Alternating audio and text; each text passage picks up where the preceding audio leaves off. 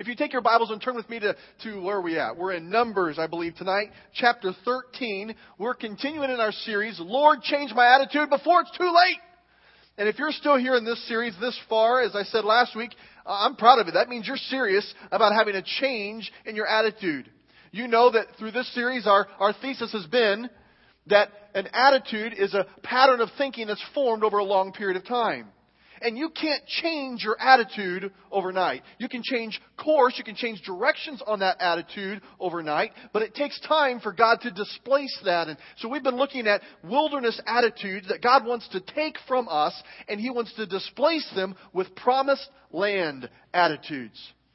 Tonight, I want to warn you, we're only going to be able to get through half of this. But I believe God wants us to take our time and really walk through this attitude of doubting. I'm excited to share tonight. The reason is because we're really now getting to the heart of the matter. The first attitudes were really important. Complaining and coveting and criticizing. But now we're getting to the real heart of the matter of wilderness attitudes. Wilderness attitude number 4 is that attitude of doubting. Hebrews 11:6, don't turn there, but just listen to this, tells us that without faith, it's impossible to please God. Now this is one of those things I said, be careful, you can't just listen to this. I love it when God's Word, it is not ambiguous. It's hard to please God without faith. Smart people can, but not so smart people can't please God without faith. It says what? It is impossible to please God without faith. I mean, that's stuff you can take to the bank. I got all dressed up tonight, or kind of halfway dressed up. I put clothes on tonight to tell you, you can take this promise to the bank. You cannot please God without faith. And so if we take the inverse of that, we begin to see that, well, if I can't please God without having faith, then doubting is what? It's a perpetuating of not pleasing God. It's living over and over where I'm not pleasing God when I live with an attitude of doubting. To get rid of doubting, we're going to displace it with faith, and we're going to talk about that next Sunday night. But before we can do that, we've got to get really honest and deal with the doubt in our life. What do I know is true in God's Word? But yet my life is not living for that. I'm not believing that with my life. What is it that I know of God to be true, but I'm not really putting all my weight on? Now, the temptation tonight is to kind of sit back and just kind of listen and go, yep, that's a good shot in the arm. I love Sunday nights. I love gathering with the family. I love watching Pastor Brady get his old rant going and get excited about something. I'm not sure what drives him crazy, but it's kind of fun to watch. It's a good thing. But hey, we can't just listen to this. Because God is telling us we cannot please Him and live with an attitude of doubt.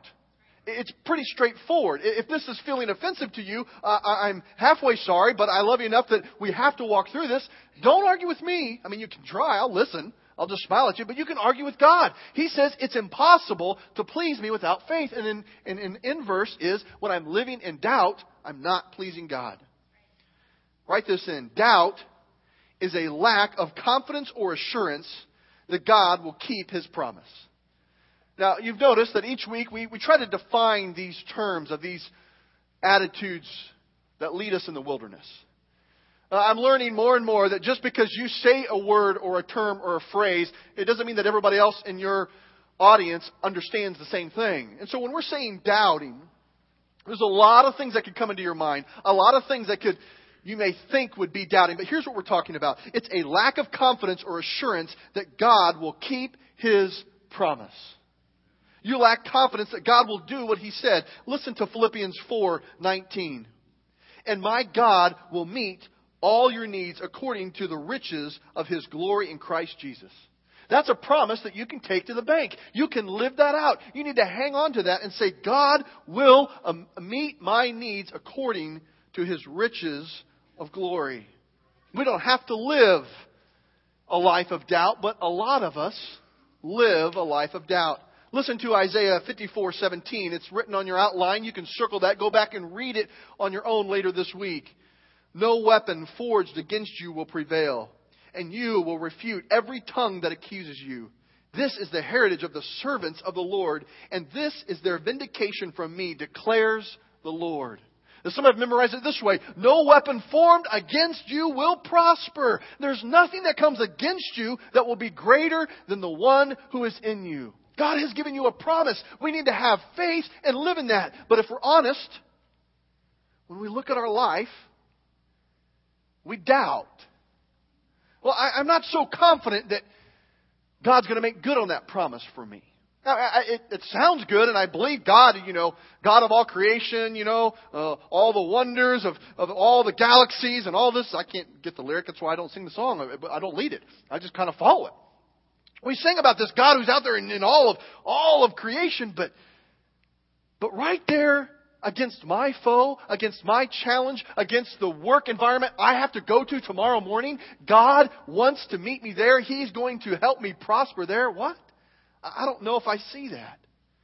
You say, Brady, that's not working out for me like that in my life. Well, the reason could possibly be that doubt is taking hold of your attitude. You're not living a life of faith, you're living a life of doubt. Listen to Psalm 84:11. For the Lord God is a sun and a shield. The Lord bestows favor and honor. No good thing does He withhold from those whose walk is blameless.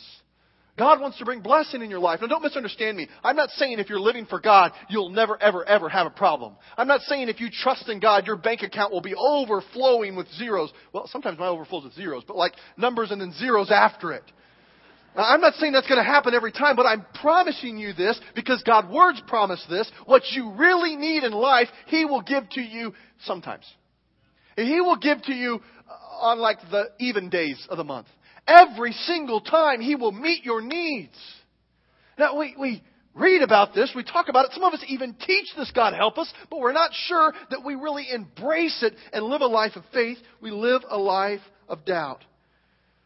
Now, I told you we're going to be in Numbers 13. So turn there. And before we get into that, jot this down.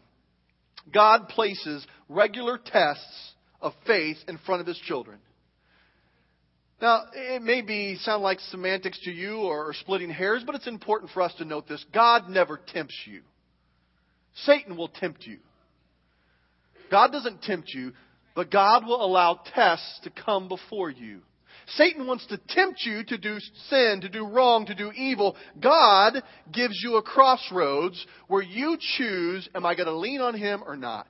He allows all kinds of circumstances and situations to come our way. God doesn't cause all things to happen, but Scripture tells us He will work all things together for the good of those who love Him. And God will bring tests to His children on a regular basis. The children of Israel were at the end of their journey and had been led from Egypt to the Promised Land. That's where we're picking up. They were ready and on the edge of moving into that Promised Land, but the thing that was promised was not vacant. And our first week, we looked at this Promised Land, and God was leading them there, but somebody was living there. And if you're going to move into a house and someone's living in that house, something has to happen before you can move in. They have to be moved out. And so the question is, will they trust God and conquer their enemy, or will they doubt and end up in despair? Now, we know a little bit of what happens in the story, but let's look about how the doubt takes hold in their life. Deuteronomy is also talking about the same event. Deuteronomy 1:20 and 21 is telling us that this plan A that God had for them. Plan A was He would take them from Egypt and like a steamroller, they would just charge right into the Promised Land. They didn't have to go hang out around Mount Sinai a long time. They didn't have to wander in the wilderness. God wanted to lead them straight through. But because of their wilderness attitudes of complaining and coveting and all this stuff happening and doubting, they missed God's plan A. But plan B, here's what God says. In Deuteronomy 1:20 and 21. We'll get to Numbers 13. I know you're freaking out, but just listen. We'll get there. Some of you, it takes a while to find it, so I'm giving you a heads up. Deuteronomy 1:20 says this. Then I said to you, you have reached the hill country of the Amorites, which the Lord our God is giving us. Verse 21. See, the Lord your God has given you the land. Go up and take possession of it as the Lord our God, our ancestors, have told us. Do not be afraid. Do not be discouraged. Good summary terms for saying do not doubt. God laid out in front of them exactly what He wanted to do. He says, go ahead and take the land. Now, plan B Here's what God is working with them. They could have gone right there right away, but they were having some wilderness attitudes, and now they've wandered and they've done some things, and now they're on the edge of the promised land. And here's where Numbers 13:1 picks up. Verse 1 of Numbers 13. The Lord said to Moses, "Send some men to explore the land of Canaan, which I am giving to the Israelites." Now this is important. If you write in your Bible, underline, "I am giving." This is not a question of God may want us to have the promised land, or this might be in the right zip code, but it may not be the exact neighborhood that God wants to give to us. This is no. Get some men, send them in to the land I am going to give to you. I am giving this to you. I told you this is for you.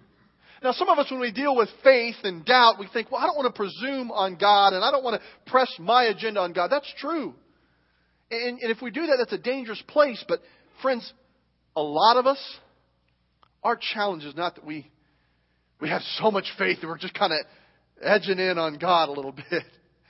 We live such weak, powerless, doubt-saturated lives that even when God says, "This is what I am giving to you," I'm telling you, the Lord of all creation is saying, "I have this for you," I'm not so sure, God. That's kind of how they responded a little bit. Verse 3 of Numbers 13. So at the Lord's command, Moses sent them out from the desert of Paran. All of them were leaders of the Israelites. Now God flat out said, "I'm giving this to you." There's no wonder, there's no mystery. But they had a decision to make. And in fact, write this in. Doubt is a choice. You choose to doubt. And same thing with faith. Faith is a choice as well. We choose these attitudes. It's a pattern of thinking formed over a long period of time. And either I'm choosing to doubt or I'm choosing to have faith in God. That's the choice that I make. Both of these are something we need to understand we've been a part of for a long time, and God wants to displace that. But until we get honest, we won't be able to do it. Now, there's another danger. Sometimes we think that faith is just a little side dish to Christianity. And we kind of have the main course, and we have the big part of Christianity, and then there's all these little side things that we need to have. I need to have a little bit of faith, I need to have a little bit of love, I need to have a little bit of joy, I need to have a little bit of this and a little bit of that. And faith is not a part of the Christian life. Faith is the whole thing. Faith is not a part of the Christian life, it's the whole thing. So if you're not leaning on God's promises, if you're not walking in faith and living out God's promises through His strength, I don't know what kind of life you're living, but it's not the Christian life that the Bible talks about. Faith is how we please God. Hebrews 11:6. And without faith it's impossible to please God, because anyone who comes to Him must believe that He exists, and He rewards those who earnestly seek Him. That's how we please God. But faith is how we come to God. It's not just how we please God, we come to Him. Ephesians 2:8 tells us, "For it is by grace you have been saved through faith." It's not from yourselves, it's the gift of God. Faith is how we please God, it's how we come to God. Faith is how we continue in God. Listen to Colossians 2:6. So then, just as you received Christ. How did we receive Christ? Ephesians 2:8 just told us we received Him by faith. So just as you came to Christ by faith, so you should continue in Christ in that way. We continue in faith. It's the whole thing. It's what pleases God. It's how we come to God. It's how we continue in God. The entire Christian walk is about faith. Now, every time the disciples weren't getting it, every time Jesus had to correct them, what would He say? He'd say, "Oh, you of little faith." It was about faith. And Jesus is saying, you have to trust in me. You have to put your confidence in me. And doubt shatters all of that. Now, you can't tell just by looking at someone how much faith they have. Now, look at your neighbor and just see if you can tell. They look good. They look sharp. Now, don't smell them. I didn't say sniff them. Some of you are sniffing each other. You may be able to tell if they had a shower or not if you sniff them. But just by looking at them, you can't tell if they have faith. You just can't tell by looking at it. Now, you can't always tell just by looking at stuff what's inside. Now, I mean, you can look at this pot and you're not exactly sure how much is in here or what is in here or if anything is in here. But just by looking at it, you can't see. But you know what? There's something that is a lot like us when we talking about faith. Though it doesn't help a lot just to look at somebody. God allows tests. God allows things to come at us and bump us and let things slosh around and splash out. And so you can begin to see how much they have. I didn't even fake you out. I was so excited to fake you out, and you're like, there's nothing in there. You knew nothing was in there. You know, it's stuff we say, well, I don't know what's in there, or I'm confident nothing's in there. But when God allows tests to come, it bumps us. Hey, you know what? When you bump up against a Christian, and there's a time of testing, what's inside will come out. Should have got you. It will come out. What's inside of you, what fills you, will come out in a time of testing. God wants us to be filled with faith. And so He allows tests and trials to come. And so when a Christian is bumped up against, you will see the faith come out. But if you're filled with doubt, that will come out as well. Sometimes we're lulled into thinking that if God really loves me, He'll not allow any kind of trouble to come my way. God wants to see what you're filled with. He wants to see the faith you have in Him. Now, this is not something we muster up on our own. I'm going to get all this faith and I'm going to work it out real good. And God, look, aren't you proud of me? Faith is when I put my weight on Him. So God's not asking because He doesn't have any clue. He's asking because we need to see what we are filled with. On the outside, we often look like we have it all together, but when we get bumped, when we get shoved, when we get squeezed, how often does faith in God come out? I think the enemy likes to play tricks with us at this point. And for some sensitive, well-meaning Christians, they find themselves on a Monday afternoon in an aggravating position at work, and the enemy gets on their shoulder and starts telling lies to them, and you know the scenario. That person at work, you know who they are. It's that one that they're an extra grace required person.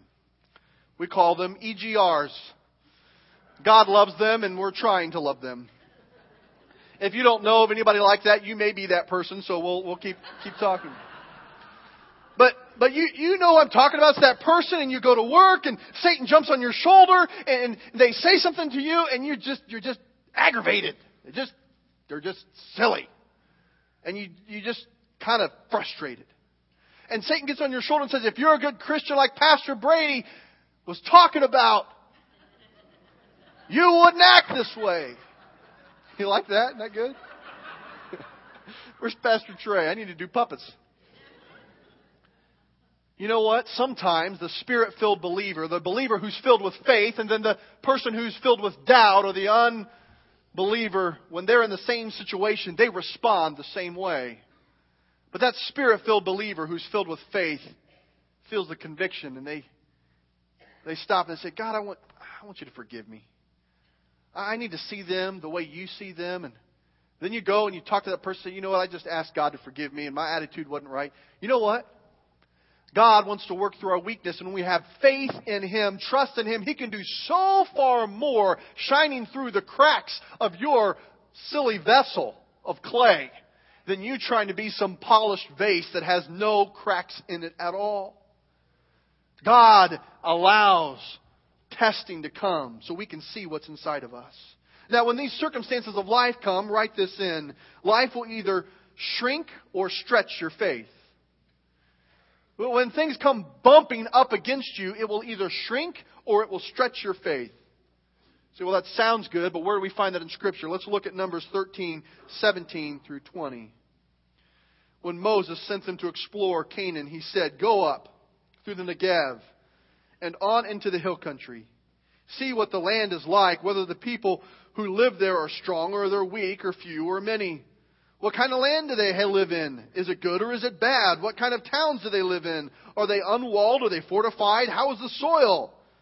Is it fertile? Is it poor? Are there trees or they're not trees? Do your best to bring back some of the fruit in the land. I like that added part. They've been eating manna. And then it says, oh yeah, by the way, when you go see how good it is, bring some grapes back. I'm already discontent with what God's doing. Oh. They have a test before them. They're sending the spies in to go check out the land to see what it looks like. Now, God has already said, I'm going to give it to you. So what happens? What do you think will happen? Let's look at Deuteronomy. Just listen to this. 1:28 through 31. This is a commentary on the same event recorded in another place. Where can we go? Our brothers have made our hearts melt in fear. This is their response to the spies. They say the people are stronger and taller than we are. The cities are large and walls all the way up to the sky. We even saw giants there. Then I said to you, do not be terrified. Do not be afraid of them. The Lord your God, who is going before you, will fight for you as He did in Egypt before your very eyes. There you saw how the Lord your God carried you as a father carries his son all the way you went until you reached this place. They're saying, hey, don't miss what God wants to do. When the circumstances come up, when life bumps up against you, either you will shrink back or you'll be stretched in your faith. We know how some of the spies responded. I want to pause right here because I think one temptation is to allow this to be just cerebral. Just to think about circumstances as that philosophical thing. But if you even allow yourself for a fraction of a moment to begin to walk through what you're facing, I've prayed with some of you already about family relationships that are twisted and tangled. Some of you, if you're really honest, the giants that you're facing is a huge wall of a lack of purpose in your life. You're hungering to know why you exist. You're hungering to have meaning in your life. And you just feel as aimless as possible right now.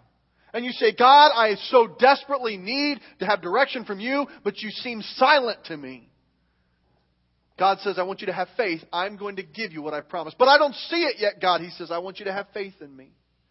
Others of us, we're facing a financial mountain.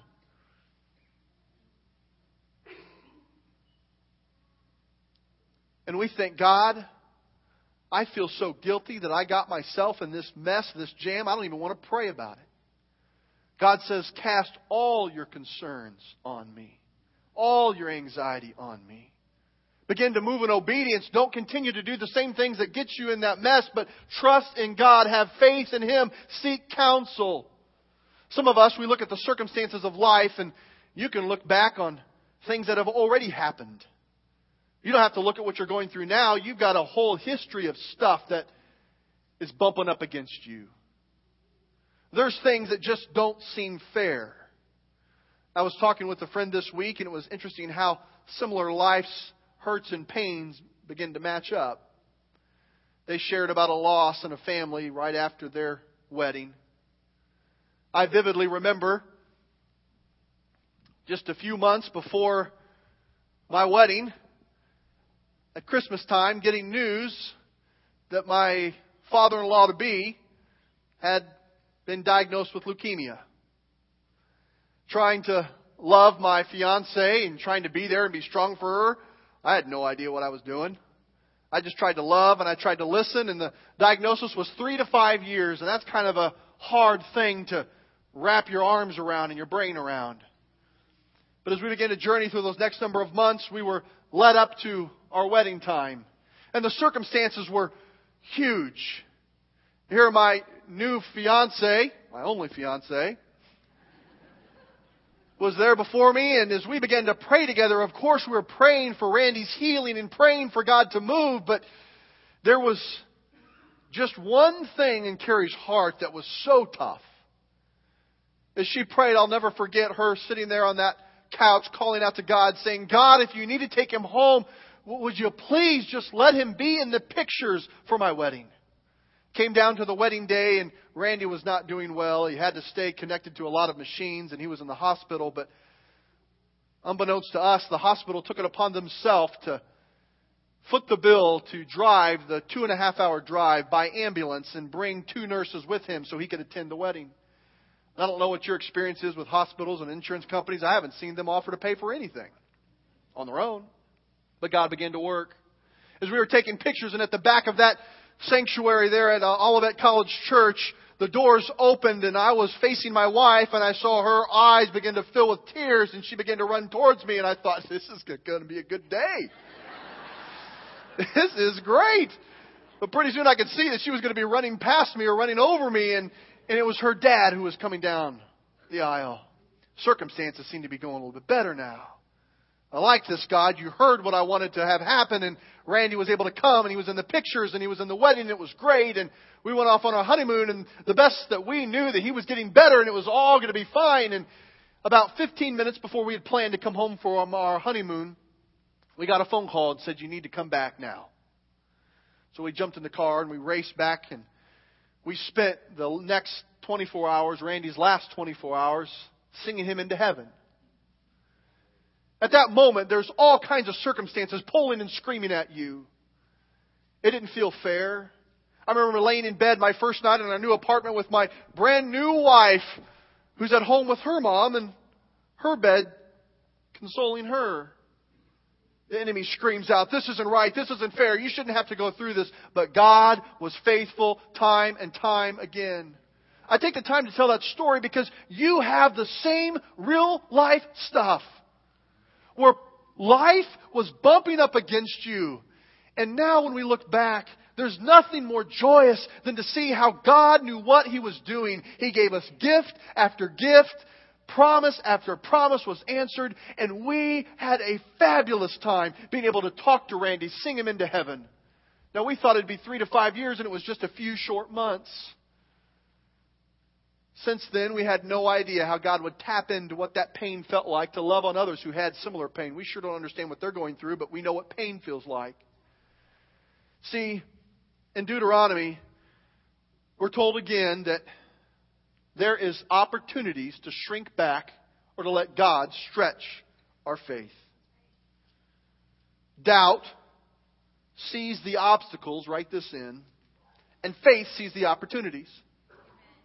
You see, you're going to have opportunities to be stretched in your faith or to shrink back in your faith. It's not because things go your way or they don't go your way. Friend, you will have every opportunity to live in doubt no matter who you are or where you live or what happens. No matter how much money you have, no matter what kind of connections you have or what lack thereof you have. You will have opportunities to live a life of doubt that will lead you in the wilderness.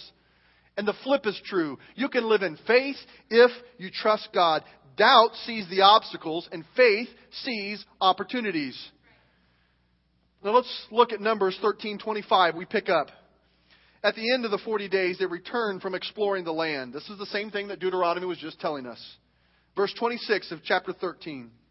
They came back to Moses and Aaron and the whole Israelite community at Kadesh in the desert of Paran.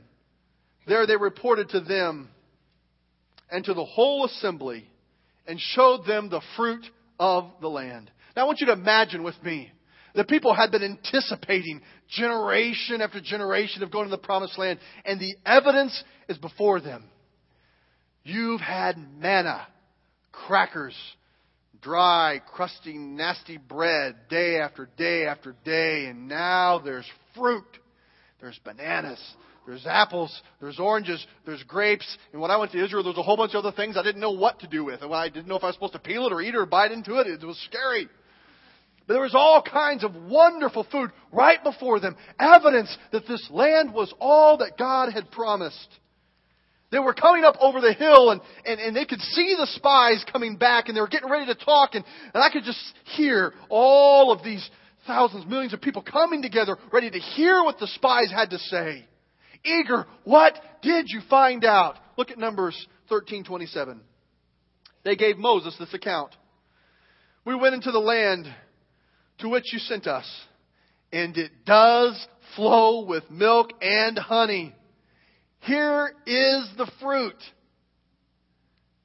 But it's just like you promised. It's just like you said. Here's the evidence. God is getting ready to bless us. But you've You've got to understand what we just saw. The people who live there, they are powerful. The cities are fortified. They're very large. We even saw descendants of Anak. They thought to be giants were there. The Amalekites live in the Negev. The Hittites, the Jebusites, the Amorites, the termites, all of them live there. Just want to see if you're still awake. All these ites were there, and it was all these people that just didn't seem good, and they were eating away at us. The Canaanites lived near the sea and all along the Jordan. See, their problem was not giants. Their problem was an attitude of doubt. Doubt sees the obstacles, but faith sees the opportunities. Now, as we read on, there's an attempt made to correct this attitude of doubt. Look at verse 30. Then Caleb silenced the people before Moses. This is so good. He silenced. Why did he have to silence them? What were they doing? They were grumbling. We talked about this in week 1. And it was so loud. Their doubt was so vocal. It was so loud. He had to say, be quiet.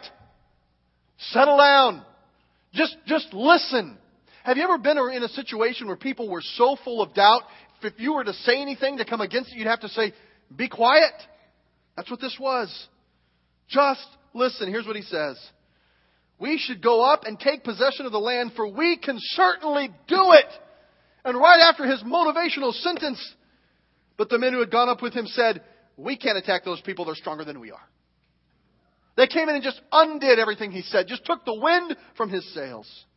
Caleb is saying, this is a faith problem. The rest of them were saying, this is a giant problem. This is a city problem. This is a military problem. And he says, no, it's a faith problem. God has promised this to us. But no, you don't understand. There's all these things around us. You see, friends, this is how it always starts with us. People don't want to believe that faith is the issue. If someone is having a lack of belief, they don't want to believe that it's their faith that's an issue. In all of my ministry, I've never come across an obstacle person. You have the opportunity, people who are filled with faith, the people who are filled with doubt, all the obstacles. I've never had one obstacle person come and say, you know what? I really think my problem is a lack of faith. An obstacle person doesn't say that. Someone who's doubting doesn't say, you know, I think I need God to stretch my faith. I need Him to grow my faith. No, they give you 15 reasons of what's really wrong. And they tell you all these things. Here's some obstacles that are often listed.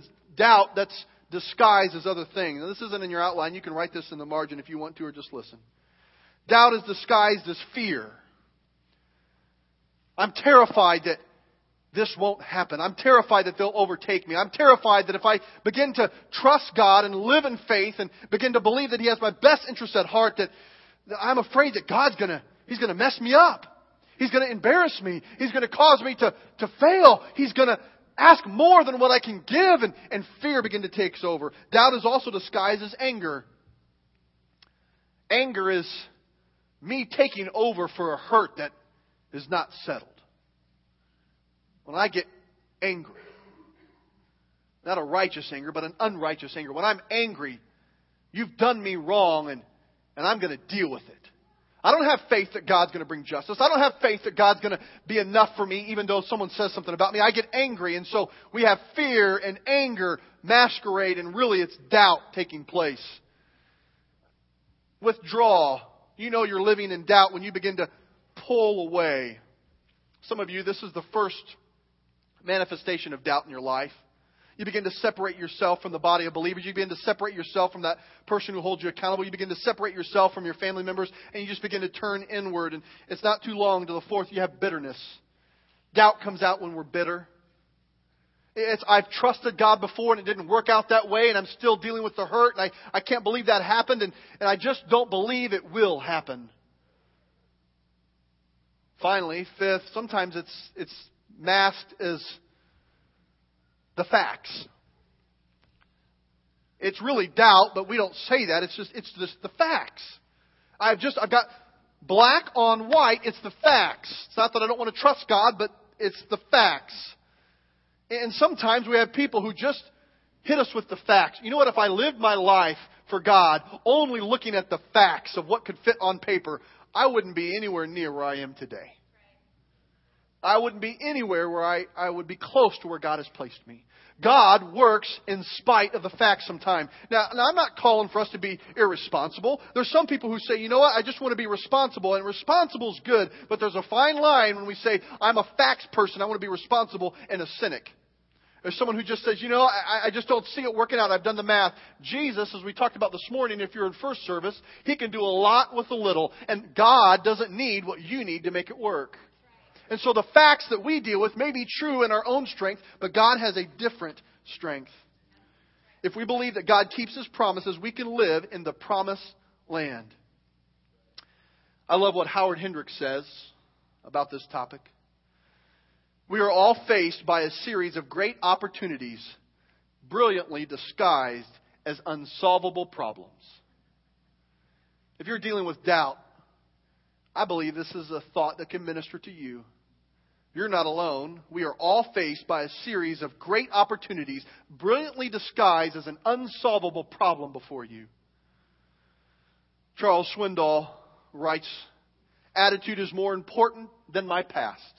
It's more important than my education or my bankroll, my success or my failures. Attitude is more important than my fame or my pain, or what others say or think about me. Attitude is more important than my circumstances or my position. Attitude keeps me going or cripples my progress. Attitude fuels my fire or assaults my hope. When my attitude is right, there is no barrier too high, no valley too deep, no dream too extreme, no challenge too great for me." This is a man who has spent time in God's Word. This is a man who we could gain by learning from the wisdom he's found in God's Word. This is not just about a good self-help attitude, but a promised land living attitude. You say, well, Brady, it's hard for me sometimes. Doubt just overwhelms me. It just comes over me. I don't want to doubt, but it's just upon me before I know it. Write this in. You're not alone, but this is important to know. When surrounded by doubters, doubting comes easily. You wonder why doubt just crashes over you like a wave. When you're surrounded by doubters, doubt comes easily. Here's the facts. Numbers 14, 1 and 2. That night, look in your Bible right there, look at it. That night, how many of the members of the community raised their voices and wept aloud? All of them. Verse 2. How many of the Israelites grumbled against Moses and Aaron? All of them. See a pattern? And the whole assembly said to them, if we only had died in Egypt or in this wilderness. Now God is showing us that this wasn't just some snap judgment He made. This was a huge majority. All of them were doubting, and He led them into the wilderness. But instead of talking about God's grace, instead of recalling the miracles, instead of focusing on the victory that God had brought, all of them cried out in doubt. It was a disease that crept among them, and it spread like wildfire. I've heard that phrase, wildfire, and sometimes we say phrases like that lose its meaning. Wildfire, whenever I hear of that term, this image pops in my mind. It was a 4th of July, and I was setting off fireworks with my father. My father was a wonderful role model, except in the area of not playing with fire. He didn't do a very good job. And he taught me an unhealthy adventure excitement of just taking risks and letting the fireworks be exciting. And so we were in this field that was not ours, and we didn't have permission to be in. And we were lighting off bottle rockets. And we had the whole family watching, and I was picking up the excitement. And in my preteen years, I was watching the oohs and ahs of the family, and I saw my dad's eyes get bigger, and I thought, we're going to do some pretty crazy things. I could just see it in him. And so we put too many bottle rockets in one bottle rocket launcher, and sure enough, if you play with fire enough, these things happen. And it fell over, and they just shot all over the yard, and the family laughed. But what turned to not be so funny is this dry field began to catch on fire. And one little fire began to move to another, and it began to get bigger and bigger, and we were no longer having fun. I watched panic come in my father's eyes, and we went over to the neighbor's house, and he had a garden hose, and we ran and stretched the garden hose as far as it could go, and we tried to douse the lawn, and by that point it was doing nothing. And The end of the story was that the whole yard burnt to a crisp. And it spread, and there was no stopping it. And we learned our lesson. No, we did it again next year. But when I hear wildfire, I think about that fire, and you've seen something like that. It started with a little spark, and it never planned on having that happen. And in fact, we wanted it to go somewhere else, but it caught and it spread, and it took over the whole thing and killed the entire lawn. Just like a disease, like a wildfire, the doubting of the people of Israel began to spread. It started with one person saying, I don't think we can do it. They're so big. And it told another spy, and you're right, they're huge. And this is immense. And they came back and they told their family, and it began to go from that family member to their extended family, and then one family to another family. Before you know it, the entire body was living in doubt. Friends, doubt spreads. We begin to see that when you live and you are among doubters, doubting becomes easier. Why is doubting easier? It's so much easier than faith. Here's why. Because doubting is contagious. You'll catch it faster than the common cold. Doubt is passive. You don't have to do anything to doubt. You don't wake up and say, I'm going to doubt today. No, you just do nothing. You just hang out and you doubt. If you're going to have faith, you have to be active. But to doubt, I just doubt. It's passive. It's contagious. It's passive. And doubt satisfies our tendency towards self-protection. See, sometimes we try to protect ourselves. We've been disappointed one too many times, and if I expect nothing, then I'm never disappointed. And so I satisfy my self-preservation by saying, I'm just going to believe nothing will happen, and that I'm never disappointed. That may sound good, but you have no victory in your life. When you step out on faith, that's when you're really counting on God. But when you live like a doubter, and you say, see, I knew that was going to happen, you may feel more safe, but you have no hope. When you're surrounded by doubters, it's easier to doubt. And so what we need are friends of faith. People that are around you that have confidence in God. I want to warn you that there's a lot of people who want to say things in your ear in church and out of church that are not going to be a friend of faith. They give you all kinds of advice of what you should do in a situation, and it's not based in God's Word, or it's not based in having faith in God. It's human wisdom, and it may have some value. But where is our faith? Where is our friends of faith? Your friends of doubt are plentiful. The people who are going to have doubt, they're all around you. But the people you can count on to be a friend in faith are few and far between. It's not too long of a journey from doubt to despair. As we end this time, I'm going to ask Pastor Edgar to come up and just come to the keyboard. You've heard financial planners and mentors say, get out of debt. It's going to kill you. Get out of debt. It's going to drown you. And there's wise words there. But church, we need to get out of doubt. It's suffocating us. We need to get out of doubt because it doesn't please God. We've got to move into the areas of faith. And this is not something we just flip a switch and I no longer doubt, I now have faith. And we're going to talk about how to let faith overcome the doubt in our life. But I just felt impressed in our last couple of moments that maybe a good action step for us tonight is to say, you know what? I'm beginning to see that doubt can creep in. As I shared earlier, those who don't want to believe never ever want to believe that their faith is a problem. It's kind of like, how do you know when you're deceived? You don't. You're deceived. So if faith is the issue and you don't really believe, then saying I'm going to have more faith and believe doesn't seem much sense. But God wants you to have friends of faith who will come alongside and not give words of their human wisdom. There's a place for that. But they'll come along and they'll champion and they'll say, you know what? I've read God's Word and this is what it says. I've been there and this is how God has helped me. My heart breaks for you. I don't know what you feel like, but I know what I felt like when I went through pain. And God was more than enough for me. Tonight, in an awesome day of worship that we've had, some unusual, some maybe needs to be a little bit more usual. I believe there may be 1 or 2 or 5 or 50, I don't know, of people who would say, you know what? I'm tired of being suffocated with this temptation for doubt. I love God. I'm living for God. I believe in God, but I need some friends of faith to rally around me tonight. Now, you're not saying you know who those friends of faith are. Maybe you do, maybe you don't.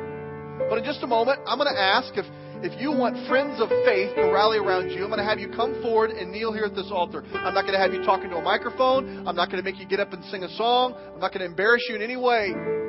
But all you are saying is, I need friends of faith to rally around me because I am not feeling the victory on my own.